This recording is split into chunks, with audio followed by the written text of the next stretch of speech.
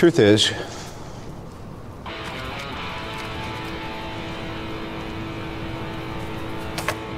I am Iron Man. Personality overview, Mr. Stark displays textbook narcissism. Agreed? Big man in a suit of armor. Take that off, what are you? Genius, billionaire, playboy, philanthropist. I'm cold. I can tell. You know how I can tell? Because we're connected.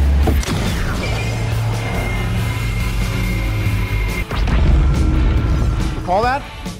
A hostile alien army came charging through a hole in space. We're standing 300 feet below it. We're the Avengers. We can bust arms dealers all the livelong day, but up there, that's the end game. How are you guys planning on beating them? Together. We'll lose. And we'll do that together, too.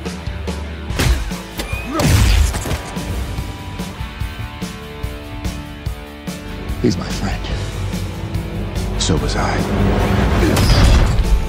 You throw another moon at me, and I'm gonna lose it. Dog. You know me? I do. You're not the only one cursed with knowledge. My only curse is you.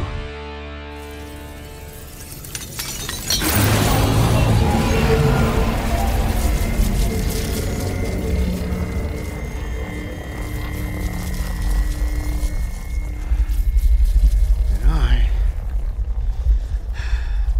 am Iron Man. Well, all right. All right. My name is Anthony Canton III, and this is Marvel Cinematic University. I am Iron Man. He's more than a character, more than a hero. He's a bookend statement, a statement that defines a decade plus of movies, an entire cinematic universe, in fact. Synonymous with leading a generation of movies that changed the genre and opened the doors for not only different comic book characters to come to life, it opened doors for storytelling that was superseded. Robert Downey Jr. is what we would call the godfather of the MCU. And while we could simply just say that and end the statement right there, there's more to the story. Tonight we look behind the scenes at the man behind the helmet. So let's introduce the panel. First, he produces his podcast and just went through a 24-hour marathon of Marvel movies that included Thor: The Dark World and The Incredible Hulk and Elektra that deserves a mention in its own right. Sorry again. The one and only Jake Christie. Jake, how are you? I'm doing well. I recovered from all that, and I ended up raising $565 for charity. So it was worth watching those three terrible movies and a bunch of other good movies. So, yeah. Good job by you. Next, he's the quickest Photoshop trigger in the North as he produces more exponentially and critically. There's never a last dance with him. There's just dance. Jerome Chang, a.k.a. Black Dragon Roll, a.k.a. 2019 NBA champion Jerome Chang. Jerome, how are you? I'd like to respectfully remove that title while other people are on this call for this episode. Thank you. Wait, I'm sorry. I heard you mention the Raptors and I tuned it out. So whatever you said, you're good. That's fair. It went Jerome and then dead silence for a long time. So that's actually, it was weird. We had a technical issue that just happened. Actually hear like a really high pitch, just like ee whenever that shit happens. Right. So I'm good. Right. And that voice you hear in the background, finally, the prodigal daughter of this podcast returns with burns. I remain convinced that she has the Infinity Gauntlet of takes ready to snap her fingers at any time. Is the artist with one name, Nitsan. How are you? Oh my God, you said my full first name. That's wild. I'm fantastic. I also literally have a little Thanos hammer right there, or the Thanos whatever. Gauntlet? Sorry, I'm caffeinated but not caffeinated enough. It's a bottle opener. Do you guys see it? It's right there. Yes, I do. I see it. Thank Wonderful. you. Fuck you, Nick. Absolutely fantastic. Sorry. Fantastic. So the reason that we're all here, we're doing a retrospective series for the MC University podcast. Obviously, we're starting with Iron Man. And there are so many different topics that I wanted to get to, but I think I had a list of topics that I sent to all you guys. But there was one thing that I left off the list that I want to ask first because I think it's apropos. So, Nitsan, I'll start with you. So when you first got into the MCU and watched Iron Man, when was that? And what was that experience like for you? I honestly wouldn't even be able to tell you when I first watched it, because it was probably around the time that it first came out. But I think back then it wasn't, because I didn't read the comics growing up, it wasn't as much of a moment as it is now, right? Because it was starting off, I don't think any of us really knew what it was going to be. And yikes, I really wish I could tell you. I just I'm a really big RDJ fan. So aside from seeing him, I didn't necessarily recognize that Iron Man was going to be one of my favorite movie characters of all time, or that I would, watch his movies so consistently, I have a question, actually. Did you watch Iron Man before or after you saw one of your most favorite movies, Charlie Bartlett? Because I know you're a big fan of that movie. Shout out Charlie Bartlett in the process. I think I saw Iron Man before. Okay. Because I also don't watch movies. I understand that. That's why it's weird that you've seen Charlie Bartlett. I love because it's fucking Robert Downey Jr. And you can only watch Iron Man and Iron Man 2 so many times, and whatever, Iron Man 3, I know I haven't rewatched it in years because we know what it is. But you know what I mean? So you gotta find your RDJ fix somewhere else. Mm-hmm. Bet. Jerome, how about you? What was your experience like the first time you watched it? Do you remember when you first saw it? I mean, I probably saw it when it actually came out in theaters because, even before MCU became a thing, I was a big fan of just watching any Marvel film that came out. I was familiar enough with Iron Man just as being a character that cameoed in, quite honestly, more popular character shows and series. So to me, it was just kind of this is really interesting. I don't know what's going to happen with it. Robert Downey Jr., I know he's a good actor. That'll be cool. That's we talked about it all the time on the pod, how he definitely has had a lot of his own personal issues. So seeing him on this, it was just kind of like a wild card. We didn't know what was going to happen. We knew he was a good actor, but we just weren't sure. And then on top of everything, cave scene happens, and I'm just yo, this is a legit film. This actually looks really cool. I will say, I remember from the trailers, I was excited because even if, I think back then when you looked at a Marvel film, you weren't really you're quite honestly not looking for something that would actually be a good comic book film. You just weren't looking for something that would necessarily be accurate to content. You wouldn't be looking for just something that would hit all the parts. So you were just hoping maybe they'll get the character right. And I was pretty confident in RDJ doing that. And then obviously it blew it out of the water. Absolutely. Jake, how about you? Honestly, I don't remember exactly when I saw it. I know it was at home sometime before Iron Man 2, because I saw Iron Man 2 in theaters. But I mean, just looking back at it, I just remember distinctly thinking that it was I guess the weird thing is a lot of people talk about how Iron Man was a lesser superhero, and I think that that's true in terms of the general consciousness, but Iron Man came out when I was young enough where I guess I can kind of remember before. Obviously I have a lot of memories before Iron Man came out, but when I think of superheroes, I don't think of him as smaller because I think that I was not fully immersed in the comic book world, so it's I mean, I don't really know that much about Iron Man, but if they're making a movie about Iron Man, he must be big. He must be as big as the Fantastic Four. He must be as big as Spider-Man. Mm-hmm. So I remember they made it, and it was really successful. I'm yeah, of course they make an Iron Man movie. I mean, I remember actually my first thought when I first saw the trailers were that his costume looks a lot like the Shocker, the villain for Spider-Man, and I'm that's kind of strange. That's my first memory of Iron Man. Anyway, this is a rambling way of just saying that, I saw it and it didn't feel like a big deal, and I think that that's what made it such a big deal, knowing now how not important the character was, really. The fact that it was just of course it's like X-Men, it's like Spider-Man, of course there's an Iron Man movie. But yeah. But you mentioned that you were young enough. How young were you when this movie came out? I was 12. Okay. Oh my god.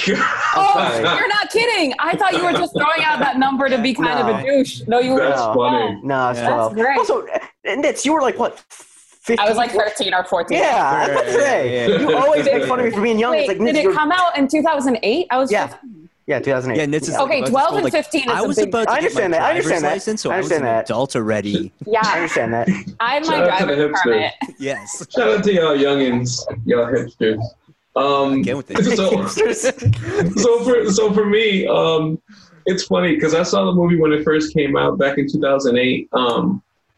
I think I remember at the time, and y'all know, I'm a big comic head, so for me, it was very interesting to see how that was going to go, and it exceeded all my expectations. And I just think everything was cool. And then you get up to the point where you see a black Nick Fury in the post credits, which is pretty wild in its own right, and the Avengers Initiative. And then when I hear that, it kind of changed like everything in terms of what I thought. I thought this was just going to be like a one-off and maybe we could get a sequel or something like that. But who knew that back then, that in 2020, the four of us would be here talking about this movie launching 22, 23 films and not stopping anytime soon. Nick just wanted to learn how to drive, okay? That's all we had to worry about.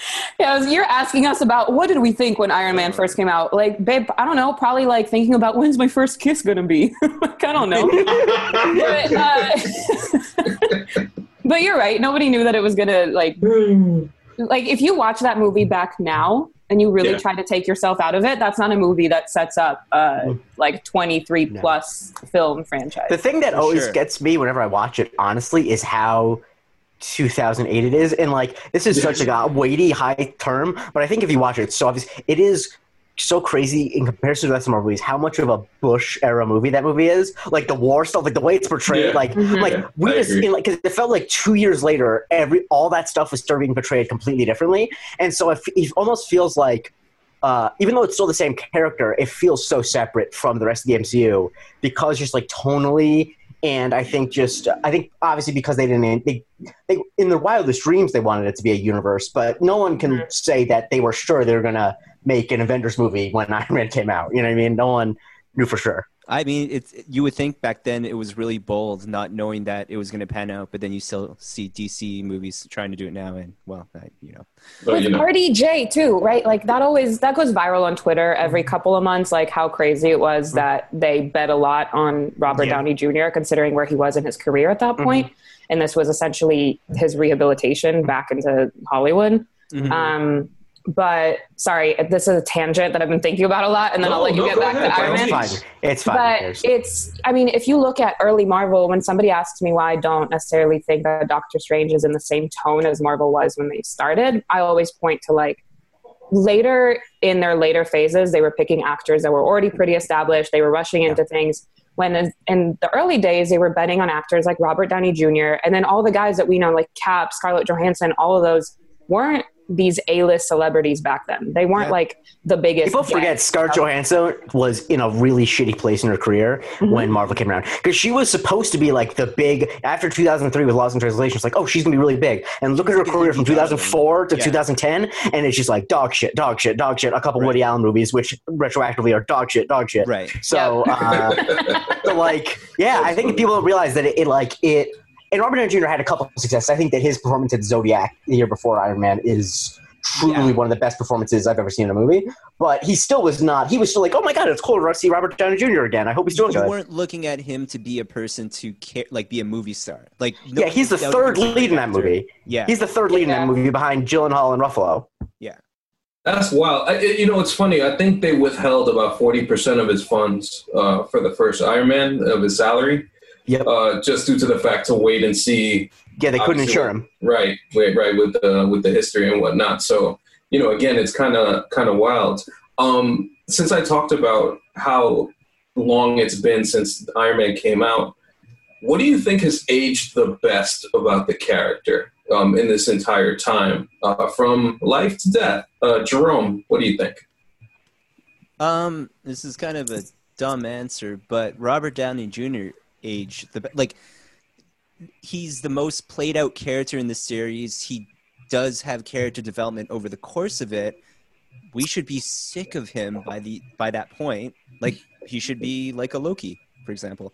But good one.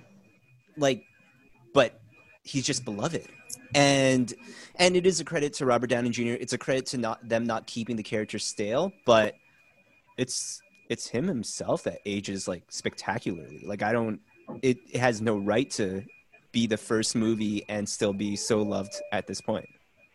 You know what's funny? I do think Civil War and the Peter Parker relationship helped keep that character strong in a sense, because it gave the whole mentorship role that would kind of help propel the character continuously into Infinity War and Endgame. Go Endgame. earlier than that, AC. You might not like it, but I think Iron Man 3 added that layer that he needed. Like, I'm not even trying to troll you at that point, but like, one thing that they don't dive into because it's very Disney is like they don't get dark with Iron Man, and Iron Man has a really dark past when it comes to the comics, and the closest you get to it is basically Iron Man 3. Yeah. Listen, Iron Man 2 to a degree too with the alcoholism, he drinks a lot, but they never hide on the fact that Iron Man is like a notorious alcoholic. Yeah, there's this cover that's just wild. Yeah. Nitan, what do you think? Oh, everything Jerome said. I got literally no additions. He's like Robert Downey Jr. aged like the brand of Iron Man is Robert Downey Jr. Yeah. Iron Man as a character, for looking at it, and I'm sure that we'll touch on this later. Iron Man as like the threesome is weaker than Cap, and it's weaker than Thor just by addition of Ragnarok, because like that to me like and puts it's a second or third tier character when this whole thing started. Exactly, and it's just like, but RDJ made Iron Man such a brand that just including him in a cameo in a movie made that movie infinitely more successful. Yeah. And it could only have been him that like really ended everything, blah, blah, blah. Like, I don't think, the more I look back at it now, like I wouldn't have been satisfied if it wasn't RDJ that saved us all. So yeah. Bet on that. Jake, how about you? I think that's something that I've been thinking about with it, because I've been trying to look back at all my times watching the movies and stuff. Because unfortunately, I didn't get to revisit really any of them, because the 10 movies that were voted on for my 24-hour marathon, none of them were Iron Man movies. Rude. I know. No one wanted to donate money for Iron Man nets. But anyway. I actually did, believe it or not. Oh yeah, you did. You donated money. You donated $10 for Iron Man 3, but that was not one of the top 10. So but Iron Man 3 is this was a bad movie 24-hour marathon. No, right? it wasn't. No, it was supposed to be any movie, 10 MCU movies. But then Jerome asked, "Does it have to be MCU?" And I didn't want to tell him no, so then he donated $10 for Elektra. Myself on that one. I did not ask that. Oh yeah, I made an offhand joke of suggesting the 1998 movie Avengers, which has nothing to do with Marvel is at all. based on a British spy TV show called Avengers from the 60s. What a psychopath! Only Jerome would know that. Okay. I mean, hey. Well, no. Jake Jerome knows that I would also know that. That's true. why I picked That's true. But I had picked it with the specific note saying, I'm picking Avengers for you in the MCU version, but just know in my mind, I'm thinking I actually want you to watch this. And then you said, because someone else already picked Spider-Man 3 in a donation, and the thing is, if someone's going to donate money to a charity that I'm supporting, the last thing I need to do is be like, no, man, you don't. I do whatever you say. You know your money. That's anyway, fair. though. And then you I just like how quickly, because it never crossed my mind until you asked the question. You just went like, fine, if it could be any Marvel movie, and like the second I read the message, like Elektra, just do Elektra right away. Anyway, like, good luck with that. So I didn't watch any Iron Man movies. But so I've been thinking a lot about my times I watched in the past, and I remember that I watched it my freshman year of college for a class about screenwriting, and the thing that my teacher pointed out a lot, which I didn't notice the first couple times I watched it, is that like Tony Stark is so much. Obviously, everyone would say, "Oh, he's immature. He doesn't have responsibility." But like, it's not just that he doesn't like responsibility. Like if you watch him in Iron Man, he does a lot of things that like a child does, like a teenager. Like he still wears like kid t-shirts and like listens to the music he would listen to when he was 15, and so much. And then in Iron Man 2, it kind of reveals like he has obviously issues with his dad. He didn't really that his whole like his core central his original problem is the relationship with his father. And I think that that's what makes his Spider-Man relationship so interesting on his side, because his original problem is that he didn't have a close relationship with his father, but then he grew so much that he was able to be the father figure for someone else. And that's that journey is so fascinating, because he wasn't there, because he regrets how he wasn't at his dad's side when his dad died, holding him as he died. But then when Iron Man died, he had a son figure that was there holding his hand when he died, because he had accomplished that. That's a really nice arc. Yeah, no, it really is, and I think I kind of will echo both yours and Jerome's on the idea that it's such a change from the time where he's with Yinsen in the cave.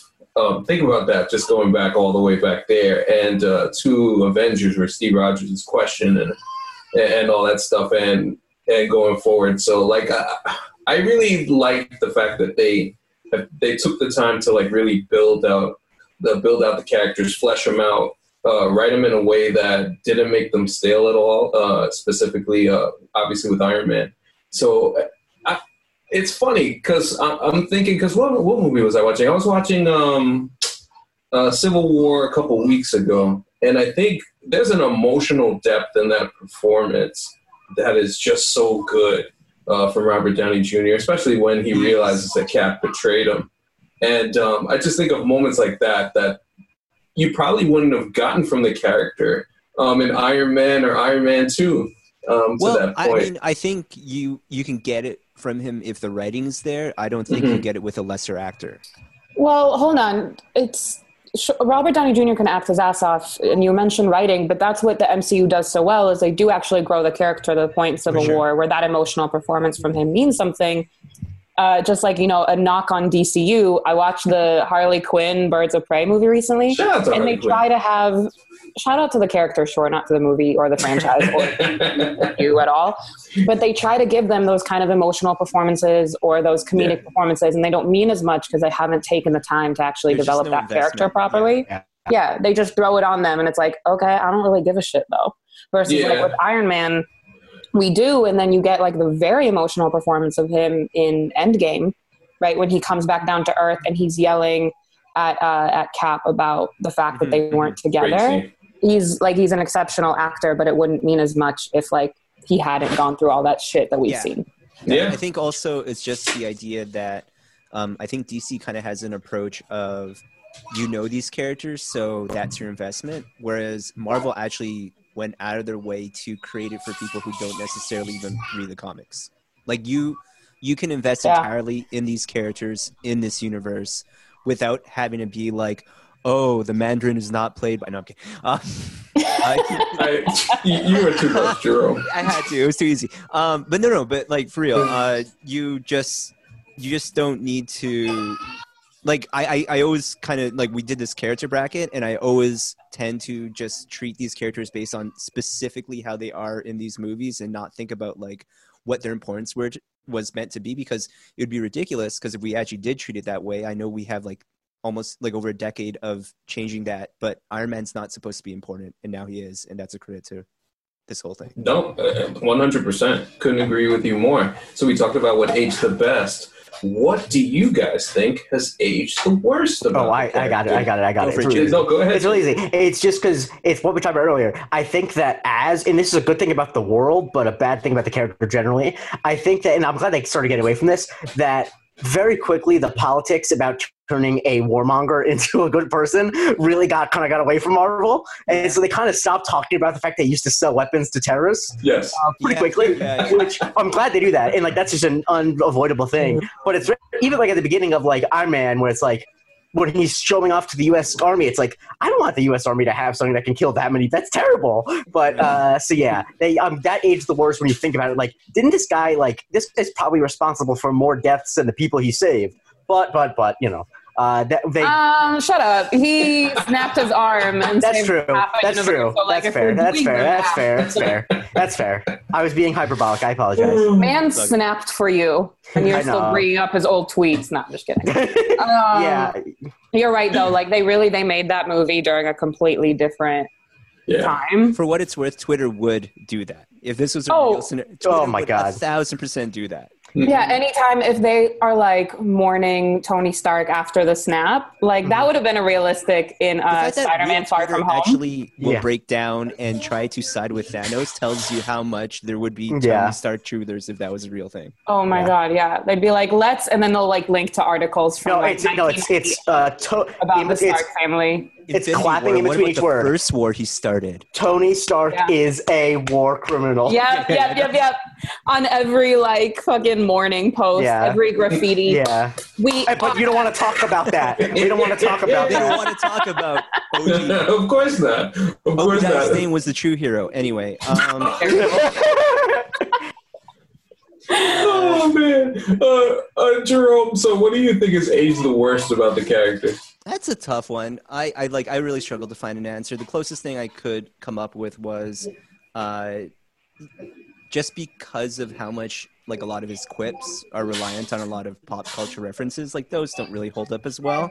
And also once you have a character that just has like so much emotional layer to them, like the snarky Tony Stark earlier on, I guess, doesn't hold. But again, that's like, I'm just being nitpicky at that point just to answer that question. What a wild answer. You're saying his like kind of douchiness doesn't age well? I just want to understand. No, like more of like the specific, like when he's like making a lot Nitz of, doesn't like, get the his old, pop culture references anyway, so yeah, no, I didn't get any of the pop culture. yeah, references. right. I honestly So all wonder, those, Nitz, like- how do you deal with the fact that they reference the movie Point Break like 10 times? I literally found out. You know for I a was fact you know today years old when I found out. what that is.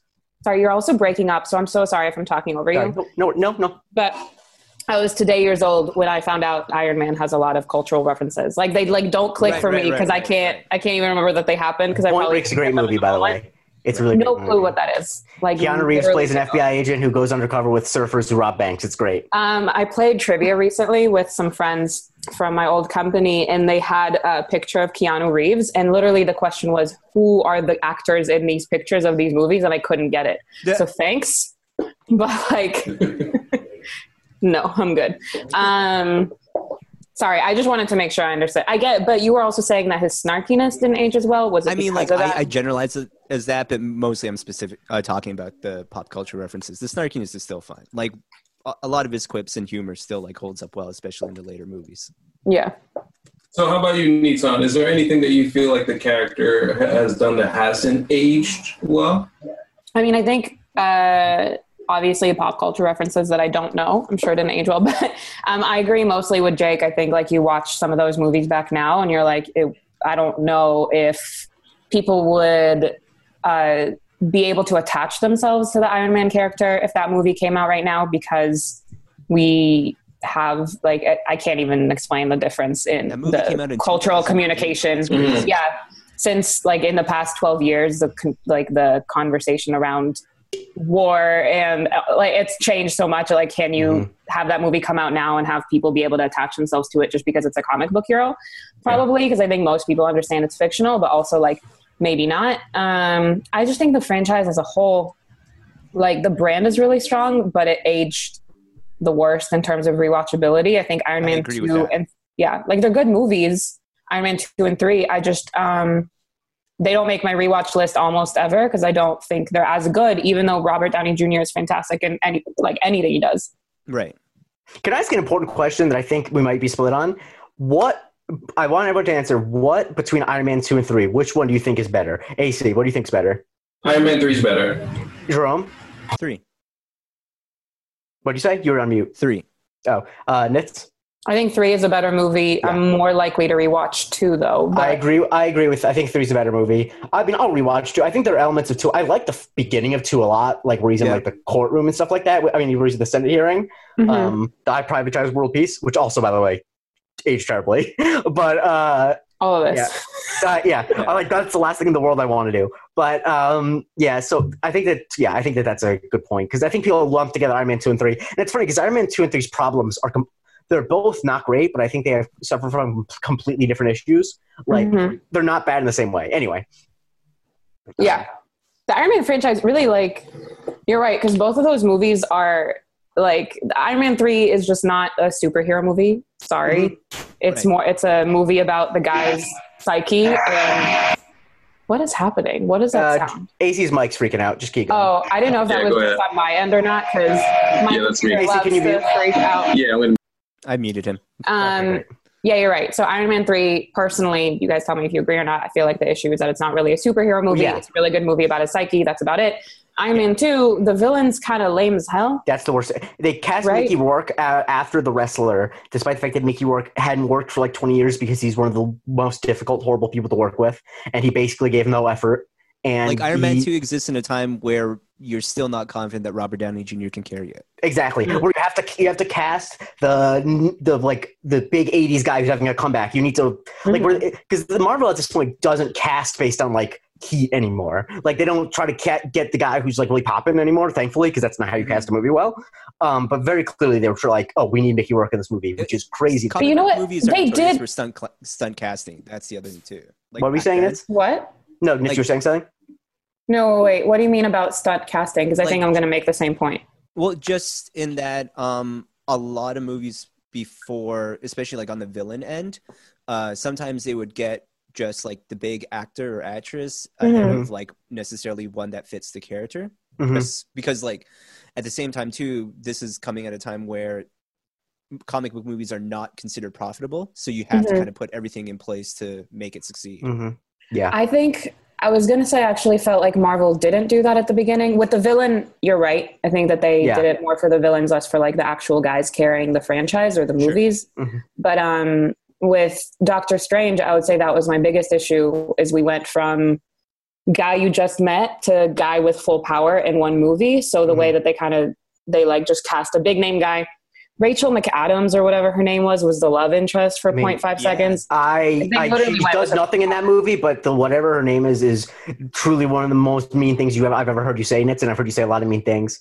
But I'm also bad with names. Wonderful. That's not fair. I know. No, believe me. You can check my tweets as I was watching it this weekend. I said that Rachel McAdams I feel so bad for her because how little she's given to do in Doctor Strange. And that comes part of the problem is I think that they start I think instead of stunt casting, they start just casting every role with someone who they could feasibly have for 5 movies rather than, just casting the right person. Anyway, though. Visiting the chat really quickly, Aaron Williams has commented, his suits have aged poorly, which... What? I don't know what fashion, so... I did poorly? As in, like Robert Downey Jr.'s fashion sense, I'm assuming. But no, his Iron Man suits, bro. Oh, his actual suits? Yeah, I'm sure that's what I guess so. Yeah, well, I disagree, Aaron. That's like saying that the cars age poorly because the Model T is not as good as a Ford Focus. I mean, if that's what we're talking, of course, his suits were bad at the beginning. Also, I was rewatching. Oh my god, this is such a weird tangent. Sorry, I was rewatching the Harry Potter franchise. That's a weird tangent. No. I mean, the point is that I felt like the visual effects with the MCU back in the day aged a lot better than the visual effects in a lot of movies. I remember Jon Favreau made a concerted effort in the first one to have a lot more practical effects built in, and I think usually when you have something like that. Where you don't rely on the CGI technology to improve over time, like you kind of see it, like you see it actually done pretty decently. Like it holds up okay. How you doing, AC? Yeah, do I sound better now? Yeah, great. You're good. The thing about the effects though is that it's because the practical effects. Because one of the movies I did watch because of the marathon because there's $50 behind it was The Incredible Hulk, and the effects in that are not great. Like they're not like abysmal. They're not like some movies from back then. But I see the face Nitzan's making. We don't fucking acknowledge the Hulk. If someone donates $50 for charity, yes, I do. Y'all could donate $1 million right now. No, I'm just kidding. Y'all want to donate $1 million, I'll acknowledge the Hulk. But that doesn't count. My point being that, it's clear that they had a very good idea of what they could and couldn't do. And even as the movies went on, I think they used more and more CG, which on the one hand, it's I don't love, but also it's clearly because the CG was better and, it got to the point where they didn't use practical effects. But, they blew up half the shit they blew up before. Because, it's widely known that Iron Man was largely improvised. Except the fact that they basically outlined the script. They outlined the story so they would know what stunts and explosions to set up, and then they kind of would just improvise the dialogue around that. So they spent so much money on the explosions that clearly they, wanted it to end up looking. It had to end up looking good, I think. But even when they did finally step away from that and go into the visual effects of it all, I never felt like they overdid it with Iron Man. The biggest visual effect that you have is his interface that he sees when he's in the suit, which gives us an understanding of how he's interacting with Friday, I guess.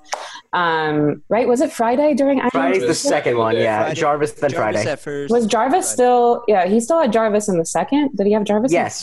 Jarvis all the way till Age of Ultron. Yeah, Age of Ultron is when he gets Friday. That's when he becomes Vision. Yeah, you're right. Yeah. But even then, they just have those effects on him, which you could see in a car today, and I feel like it's never too over but the big new effect though is that when newer versions of the suit, a lot of the Like obviously, like the nanotech one is CGI, and then a lot of times when he's doing action sequences, parts of the suit will be fully CGI because they can't build a metal suit that is that flexible.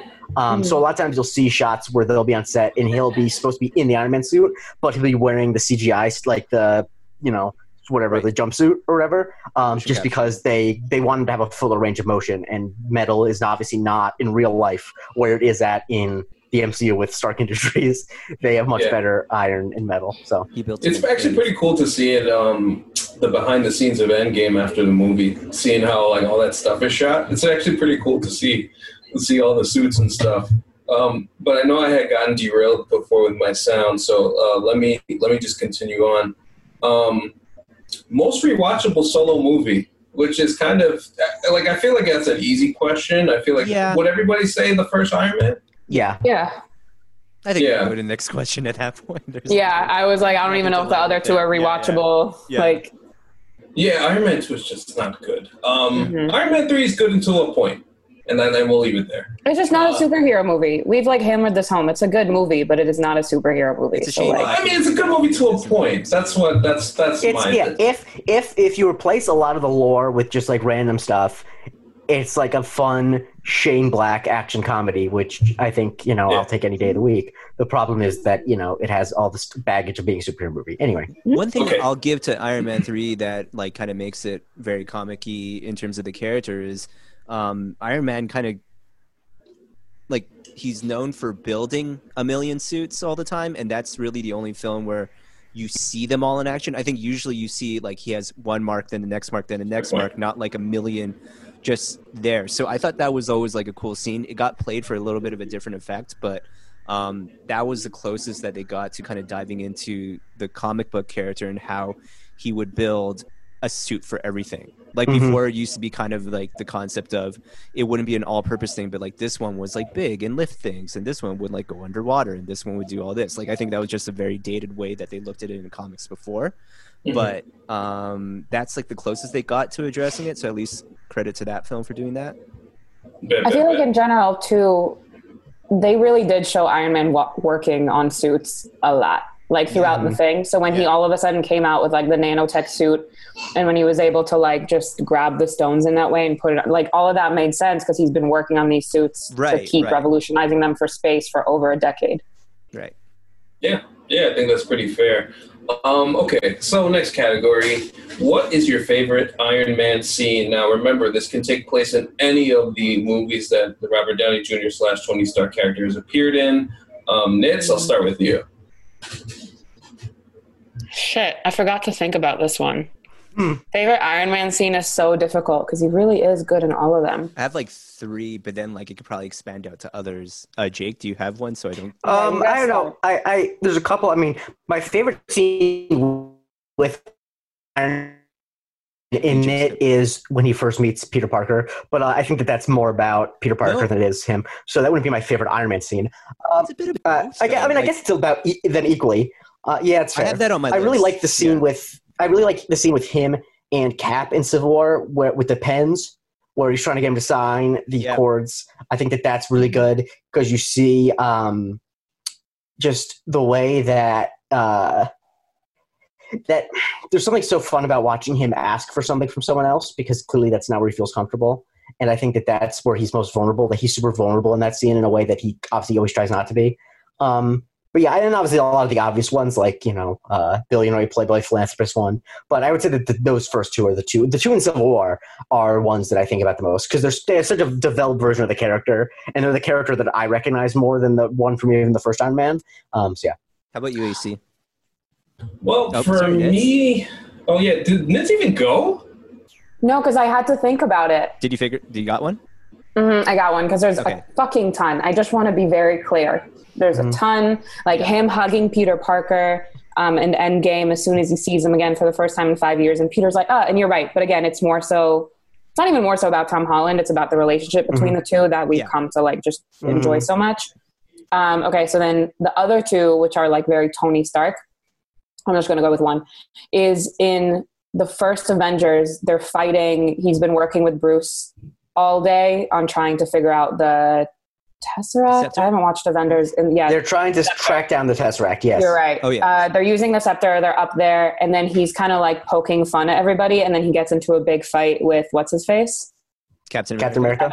I'm really like nailing this recollection of the scene. Thanks, everyone.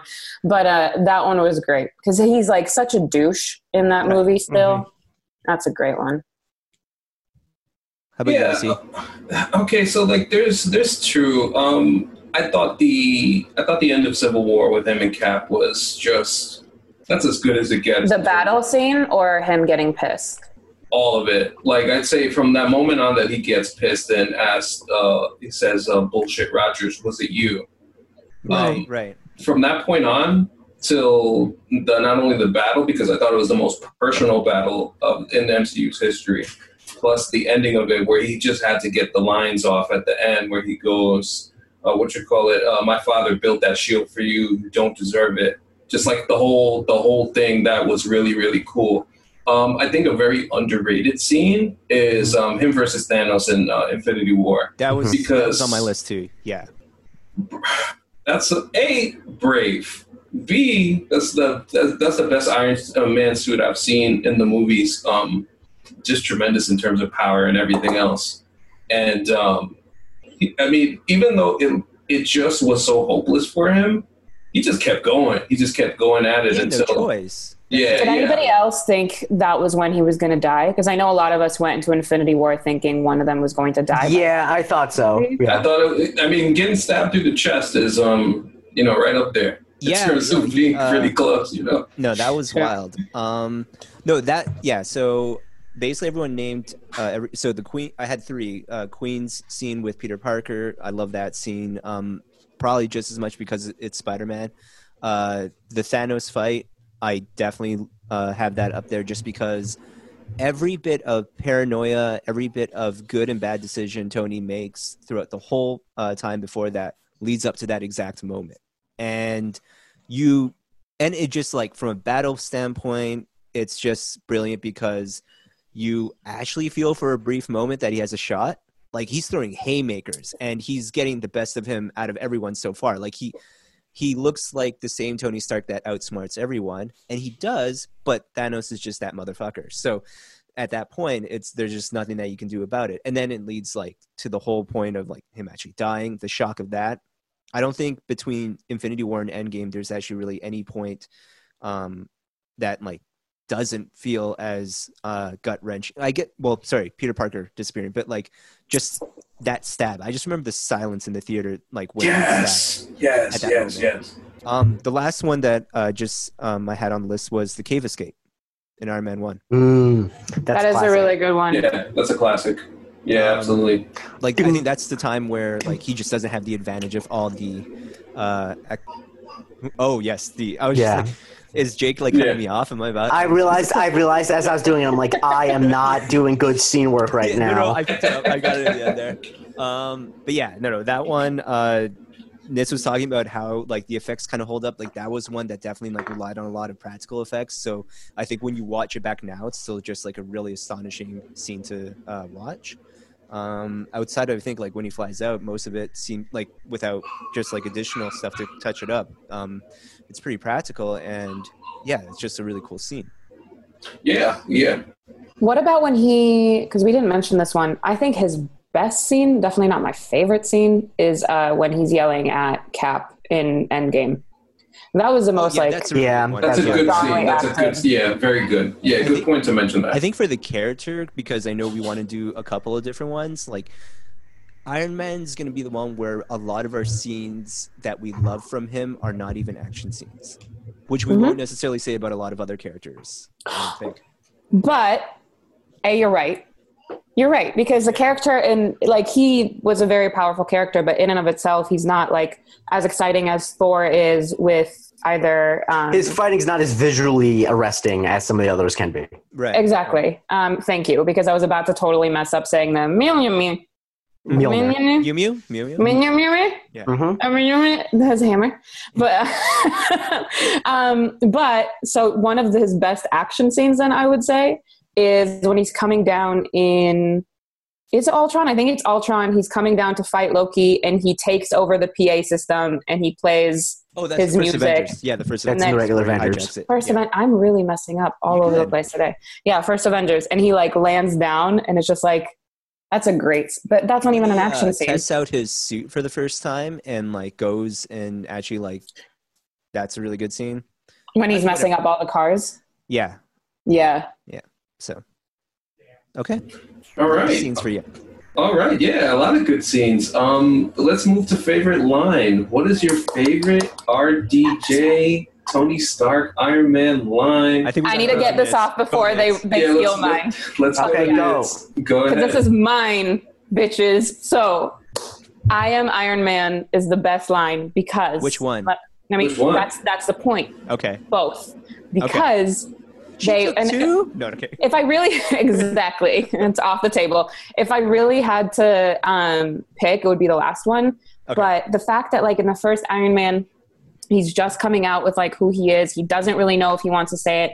He's partially doing it for the attention, like at the end of that press conference. But then you have it in the end when Thanos is like, I am inevitable. And he's like, yeah, well, guess what, bitch? I am Iron Man. And then he dies. And he says nothing after in that present, either than, you know, they do a little bit where he's leaving something for his daughter and they show that after. But that's his actual last line. Right.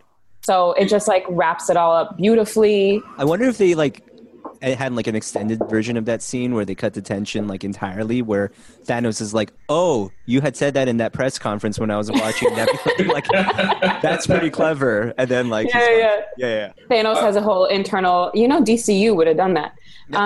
Also, I have to go find the source for this because at this point I'm having the craziest vivid dreams. I don't know if what I'm knowing is real or not anymore. But does anything exist? Who the fuck knows?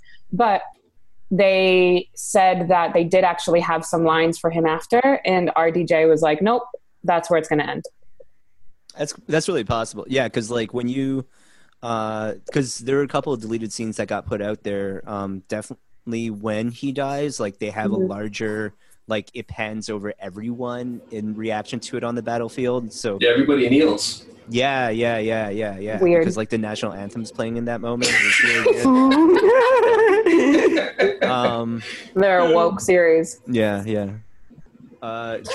Jerome, since you're going on, what's your favorite line? Okay, like they're all the obvious ones. So this is I'm just honorable mentioning because again, like yeah, by all means. So I just enjoy. I'm sorry, Earth is closed today. You better pack it up and get out of here.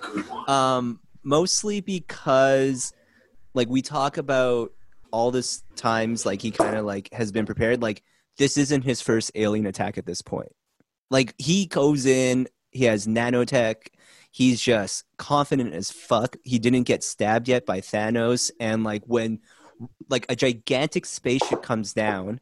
And like think about all the different versions of Robert Downey Jr. along the way that has been like paranoid again and like struggling through it and thinking about the end game and all this.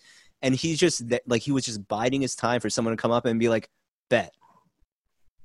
And that was it. Like you like he wasn't that person when they first attacked. He has PTSD for when they first attacked, but when that happens there, like that is classic Tony Stark being like very snarky about something, but it's also like this guy's sure he's gonna fuck you up, and I like that.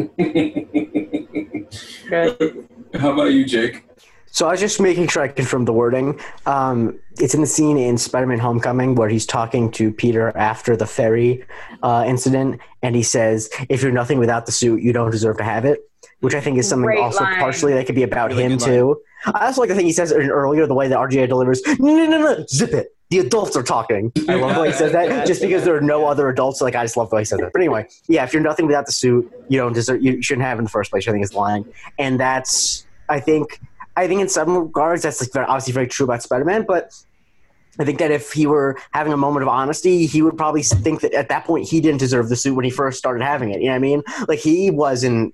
There was because I think he knows from experience because he wasn't anything with that suit for a while, and I think that that's why so much of his crisis That really was is a lot of the basis of Iron Man 3. Like I'm not even trying to be again. Yeah.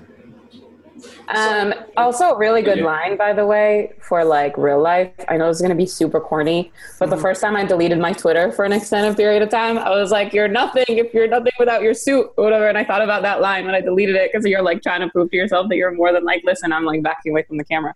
But that line really does have some real life application. For sure. Mm-hmm. Whatever.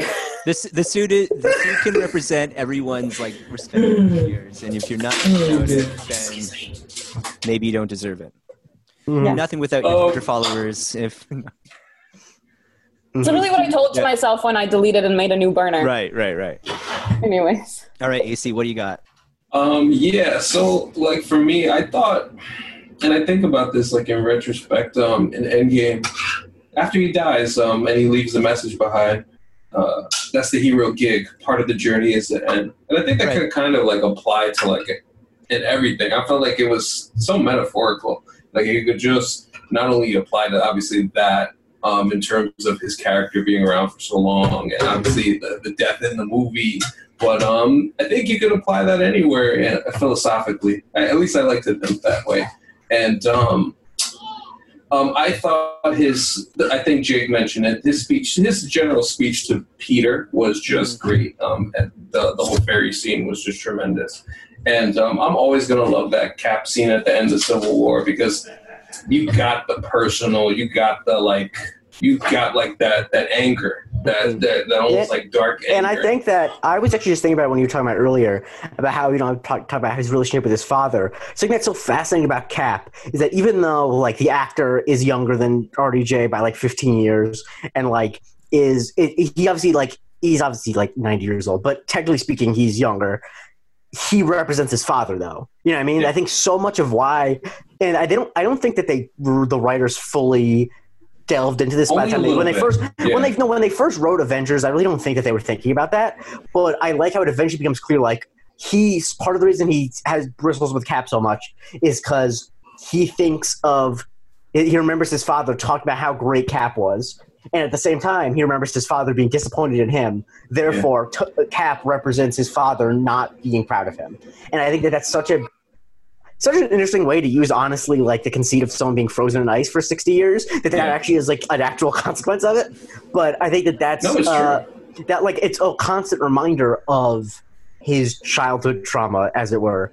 And that's why I think it's even more powerful that when he really lets Cap in and his brother is his friend, that not only did Cap betray him, he betrayed him with knowledge of his father's death. It's so loaded in ways that I think are so interesting. Man, that is such a good point, because it's funny because you think about like earlier when they're doing the whole pen scene, when and he's talking about I used to hate you, and he says it so flippantly, but I think he really meant it. And I think to your point, they probably could have gotten into that a little bit more.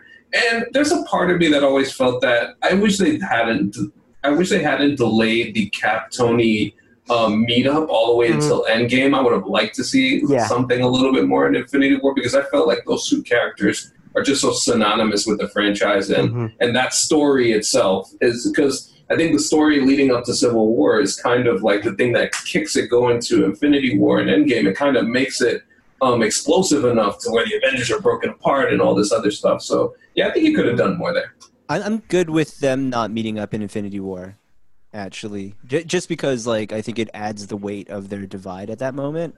Like if they link up already and then not succeed there, I think like they need to fail apart before they can figure out that they had to do it. Which was a running theme during the movie. The point is that they failed because they weren't together. Right. I mean, in Ultron, literally when he mentions, and I'm so sorry if I'm talking over you guys, please slap me. No, you're not. No, you're not. Go ahead. Because it's like breaking up, and I feel. I know, but you're really not, though. You're really not. Okay, so in Ultron, when he mentions Endgame, he says like we're gonna fail together. Like that's the Endgame. It's like it's when they dropped the name of the movie. They knew that was coming. You know, they keep hitting on that. Like we need to be together to actually succeed. And then even in that scene that we mentioned where he yells at him in Endgame, he brings it up again of like, where were you? Yeah, you said we'd lose together, but where were you? Yeah, exactly. Like they really hit that one home as hard as they possibly could. So I did like that they failed, and we didn't even know if they were going. Like we knew that they would have to reunite, but we didn't necessarily know how they would until Endgame came out. Exactly. I have one last line just in the same theme of when aliens attack and Iron Man reacts. I think this might be the first version of it because it happens early in Avengers when Thor shows up. Doth mother know you weareth her drapes? Such a good one. Shakespeare in the Park. Shakespeare in the Park. Now, what about also another one I was just thinking of when in Infinity War, when Bruce Banner can't turn to the Hulk with Doctor Strange, he said, "Come on, you're embarrassing me in front of the Wizards." Good one. Ooh, what about in Endgame when he says, "Up until a second ago, I thought you were a Build-A-Bear"? Yeah. Rocket? He just has nothing but heat, honestly. Oh, good. He's just, it's great. He just got great lines. To Doctor Strange, what do you do, build balloon animals? Now, Yes. honestly, I swear to you, Nitz, I know you love Iron Man. I think you would like him even 10% more if you got his pop culture references. Because they actually are really gosh. good. Yeah, they're really good. Yeah, they're really I'll get them eventually. The Point Break reference is great. The Point Break reference is great. I'll add it to the list. Is that a movie? Yes, it's a movie. It is. It's a movie. Is that a movie? Wait, Okay. 1991. It's a movie. It's all good. All right. Oh, it's all good. So, all right. So, like, we'll end this show on this topic, which it was something that I had a little trouble thinking about when I came up with the question. I was like, why would I ask this question? But I'll ask it anyway. If there was one thing that you could choose to change in terms of character arc or story for Tony Stark, what would that be? It has to be for Tony? It has to be specifically for Okay. Tony. If you would change one thing, if you had the ability to be in the writer's room and change one thing, Jerome, go ahead. Actually, I'm going to let Nitz go because I think she's yes. got like a bit of a shorter timeline than I do. Go Yes. for Nitz. Yeah, I have to go. I'm so sorry. But I would say that my biggest qualms with Iron Man as a character and Tony as a character is that, again, like his franchise is the weakest. And I think it's a little bit unfortunate that like a lot of the Captain America movies were made like another Avengers, not most, but a lot of the Cap movies were made like another Avengers film. They were super exciting. The action scenes were a lot better. And then even Ragnarok, that wasn't necessarily like another Avengers film, but they leaned so heavy into the comedic talents of Hemsworth that it's just like a brilliantly entertaining film. They could have probably done that with Iron Man. I'm sure that the writers were talented enough to. Plays into like some of the weakness of the character, like originally, that was never like on the tier of a Thor or a Captain America from the comic standpoint. So when you start kind of going from there to make movies out of it, it maybe doesn't hit as hard. Right, but if you're looking at his like comedic. But if you're looking at his comedic performances, they don't necessarily, like his strongest ones don't necessarily come in Iron Man 2 and 3. Yeah. Whereas like they really did lean into the comedy with Ragnarok, and I feel like if they could have done that in one of the Iron Man films, but I think the Iron Man 3, but like it just leaned more on like sarcastic than goofy comedy. Yeah, and that was it's a darker movie, right? So like it's hard to rewatch it constantly.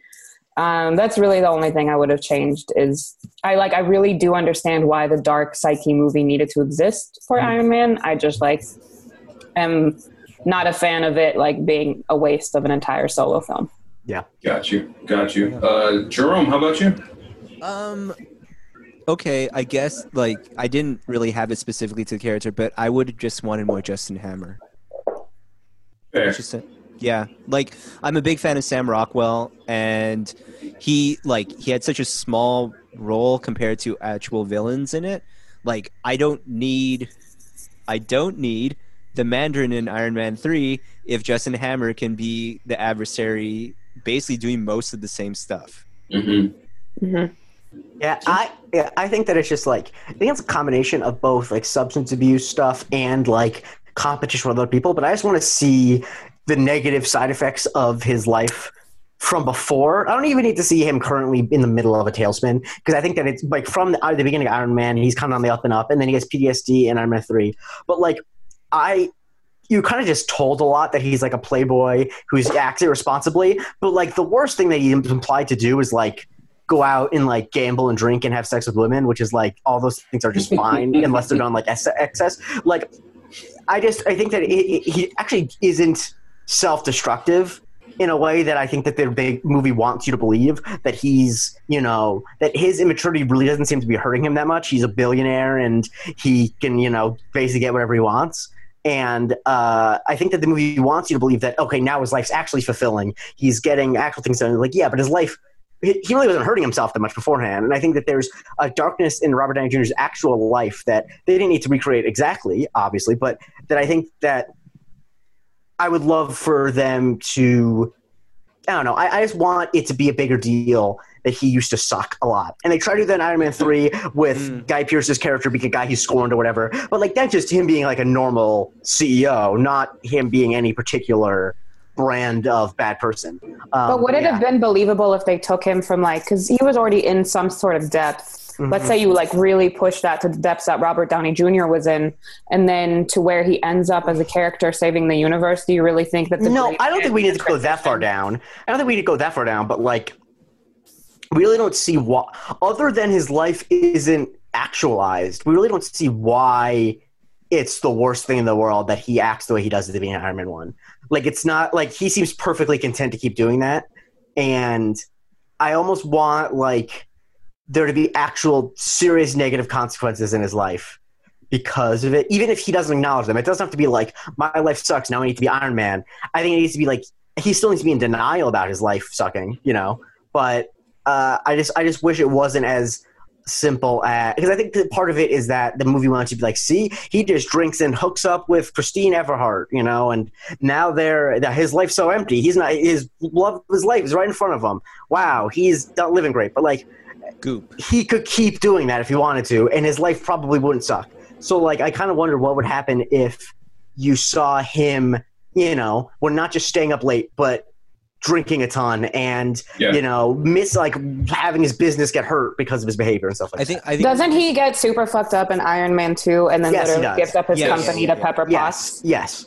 I think it would be really interesting if we got even just like Iron Man 3 in a later phase when they started figuring out these movies. That's true. I think what kind of hurts a lot of these two is like they were still figuring it out early. Like Iron Man obviously is the first one, and then Iron Man 2 comes in between the movie that Nitz doesn't acknowledge and Thor. I was about to say, watch it, buddy. It comes so early. He who shall not be named. That like again, both of those are almost write-offs. 3 comes after, like it's a Phase 2 movie. Is that right?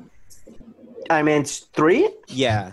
Yeah, it's the first one after Avengers. Right. Yeah. So like, I think that's probably, but again, that's at a time where like he's the biggest character. You need to rely on that. He's the moneymaker.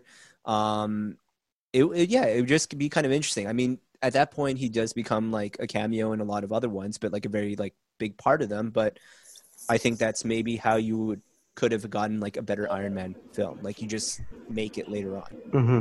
I agree, and with That's that, true. Wait, was he the first franchise to finish then? Because Ragnarok didn't come out until the very last phase. Yes. Yeah, by actually a long shot. So Iron Man 3 came out before Incredible Hulk, Winter Soldier and Dark World. That's crazy. Yeah. Like his franchise was essentially finished, and he was set up to just be a cameo in a bunch of movies. Yeah, I think that Robert Downey Jr. just didn't want to. They probably didn't see the same returns in getting him to do a full extra movie, rather than just, you know, get paid $20 million to do 5 days on Spider-Man. If I had to take a guess, is probably. But it's also stronger in terms of like keeping the universe intact. I was trying to explain to someone being like, what would make DCU universe? I'm like, I don't know. It's called back to characters. It's feeling like we're living in the same world on the same timeline that we understand has a history and culture and whatever. Yeah. And Iron Man is such a big piece of that putting him and they sprinkle him like fucking Twitter chefs do with parsley. Yeah, you know what I mean? I do have that was an elite joke. Thank you, AC. Since we're doing a live on this, we actually did get a question, and it's if you do need to run off, like no problem there. But Andre Barrera had asked the question: if you could switch 2 cast member roles, who would you pick? So basically, but like 2 cast members across the MCU, so you can like say like Paul Rudd is Iron Man and RDJ is Ant-Man, like. If you could switch, bite your tongue.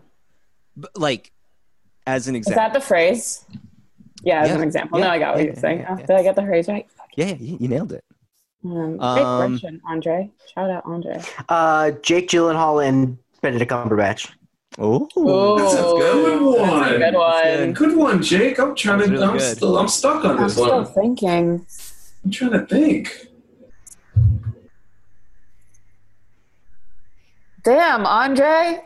He stumped me. I'm trying to think about that. Damn, Daniel. Also a reference. You're 2 for 2. Hey, that was a. I understood that reference. There you go. You know what's funny? I was gonna say Chris Hemsworth and Chris Evans, but then we would get like a Captain Britain, like the actual Captain character. Australia. Oh my God. No, can you imagine like Chris swapping Evans Jack doing the White comedy guys. for. What'd you say, Jerome? It's just like swapping 2 jacked white guys. It's just like No, except Chris really did, Evans though. doesn't have the comedic. I think that Chris talent Evans can do comedy. I just don't think he can do the same type of comedy as Chris Hemsworth can. Yeah. He's also not like. It's they have very, very, very different personalities. Even though they're both buff white guys, like I don't know if there's a single role that in any movie that I think both of them could play, even though they're both jacked and but Chris Evans just has so much more of a waspy energy, and Chris, it makes so much sense that Chris Evans is the trust fund asshole in Knives Out, whereas Chris Hemsworth would be the pot smoking cousin who wants nothing to do with the money. You know what I mean? That's just completely different energies. I really have to think about that question. That is Shit, the guy that played what's his name? I got you.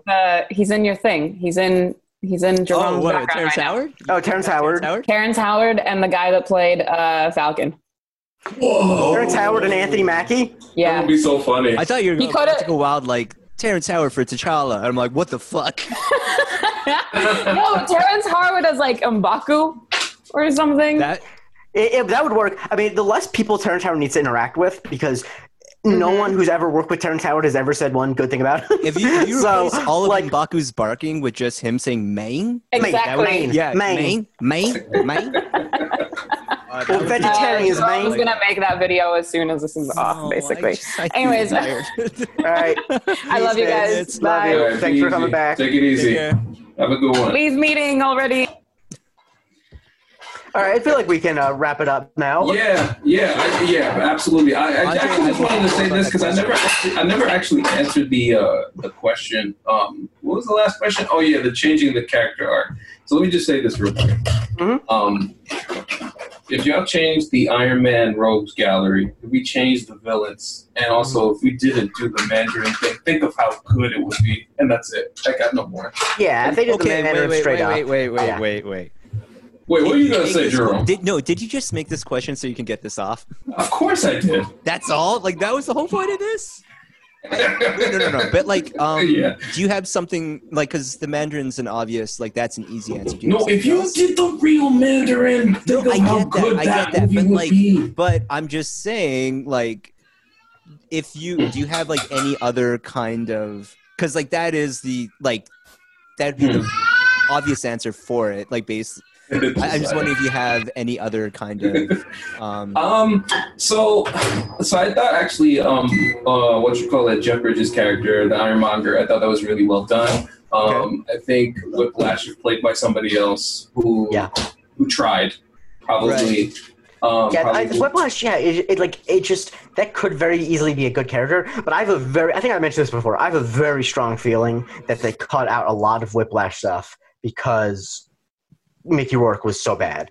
I think that there's a lot more to his character, and I think they just had to get rid of so much of it because he just is. It's embarrassing to look at him, honestly. I don't know. I'm just so anti Mickey Rourke in the movie. Every time I think about his bloated face with the toothpick in his mouth typing, it's so stupid. Bird. Anyway, sorry. but yeah, I mean, even what's his name? The dude who played Aldrich Killian, Guy Pearce. Guy Pearce, yeah. There we go. He's miscast. I like Guy Pearce. I don't think he's good in that role. Actor than that allowed him to be. Yeah, I think if you did, like I said, most of it is just they have to ugly him up so much. Oh my god! Yeah, I think they poorly cast both those roles. Problematic how much? Yeah, they did. They definitely did. Yeah, I think that I'm trying to think. The guy, I just wish that the Guy Pearce role were played by someone who, I don't know. It's there's a certain thing in a movie like that where you see another actor in it. When he first comes on screen and like he goes into the Stark offices, you're like, okay, the only reason an actor this handsome would be not the lead in a movie is if he's the villain, so therefore he's the villain. Like there's no, like it just clearly he's in this movie because he's the villain. And I think I just wish it was more underplayed, because the thing with the Mandarin is like the Mandarin fake out, even if you accept that it's going to be a fake out, the fake out doesn't work that well because the entire time you're wondering, okay, how is Aldrich Killian involved with the Mandarin? Right. Exactly. By the way, there was a comment in the chat that this is actually for Nits. Rudy D says about Terrence Howard playing M'Baku that Terrence Howard is too light skinned and people would have a fit. So yes, they definitely would. They definitely would. And on that note, want to thank Nits for joining us tonight. That was really fun to have her back. It was a treat. Yeah, absolutely, 100%. Jake Christie, where can we follow you, sir? You can follow me on Twitter at the Jake Christie. Listen to my other podcast, The Definitive List, which is a podcast I haven't updated in a while. Rate, review, and subscribe to this podcast. I want to once again thank everyone who donated to the charity drive I had. Yes. Excited about how that turned out. And if I ever do anything like that in the future, I'll let you know. I obviously would like to, because I completely pulled that out of my ass on a Thursday night and raised a lot of money by the end of Saturday. So, yep. Jerome, where can we follow you, sir? You can find me at Black Dragon Roll. Thank you to everyone who actually tuned in and watched this. That was really cool. I think we're probably going to try to do this for the remainder of our retrospectives. Do you think so? Yeah. Not a bad idea. I like it. Yeah. At Black Dragon Roll, and if you find me, I guess. Hey, hold on a second, Jerome. You've been doing some Count the Dings stuff, some athletic producing stuff. Yeah, Tell us a little bit about it. Yeah, I've been working for the last week and a half with Prim Saripapat on her show, The Next Chapter. So the original premise of the show is she, like her being a former athlete as well, she talks to other athletes and people who've worked in sports, and their transition into life after sports. And as a pivot from that, with everything that's happening right now with COVID-19 and the pandemic, it kind of was like a natural stretch from it, where sports has stopped. So she talks to everyone and their life right now, now that sports is halted. And she's been doing these shorter form podcasts through Skype calls, and I've been cutting some videos for it. So check The Athletic, check Prim Saripapat, and you can see some of my work there. Yeah, continue success to both you guys, and of course, you follow me on Twitter at ACSpotlight95. Count the Dings Patreon. Become a Patreon subscriber. Support the Count the Dings network. Become one in the next 15 minutes, and then join the Count the Dings After Dark. Right, that's coming up very shortly. And one of the things I do on there is I'm a part of the TV Book Club with Anthony Mays, Eden Liu, and Jake Hoy. We had a Better Call Saul recap come out today. I'm so behind on that show. I've actually not seen an episode, but I hear it's really, really good. I'm a big Breaking Bad fan, so. Oh yeah, it's tremendous, and we're actually about to recap the finale very shortly. So looking forward to that. And obviously, you can follow Nits on Twitter at NitsBlog, but y'all kind of do that. Right? You know that. That's like saying I'm trying to think of a good example, but that's like, you know what? I can't even. I started to think of an example like that. I was trying to remember when there was the joke where when Kanye had Paul McCartney on his song, where people were making the joke of, I want to say it was a joke. A lot of older people thought that people were being serious. Like, I can't believe you discovered Paul McCartney. That's like us with Nits. I was thinking it's like BJ Armstrong walking around and be like, oh, this is my teammate Michael Jordan. Yes, that's exactly what it is. Right there. Yeah, for sure. And and obviously follow us on Twitter. The show account MCU University Podcast. No, just pod. MCU University Pod. I always be forgetting it. But nonetheless, check us out there, and I'm sure we'll be back soon with another retrospective on one of these characters. Hell yeah. I bid y'all adieu.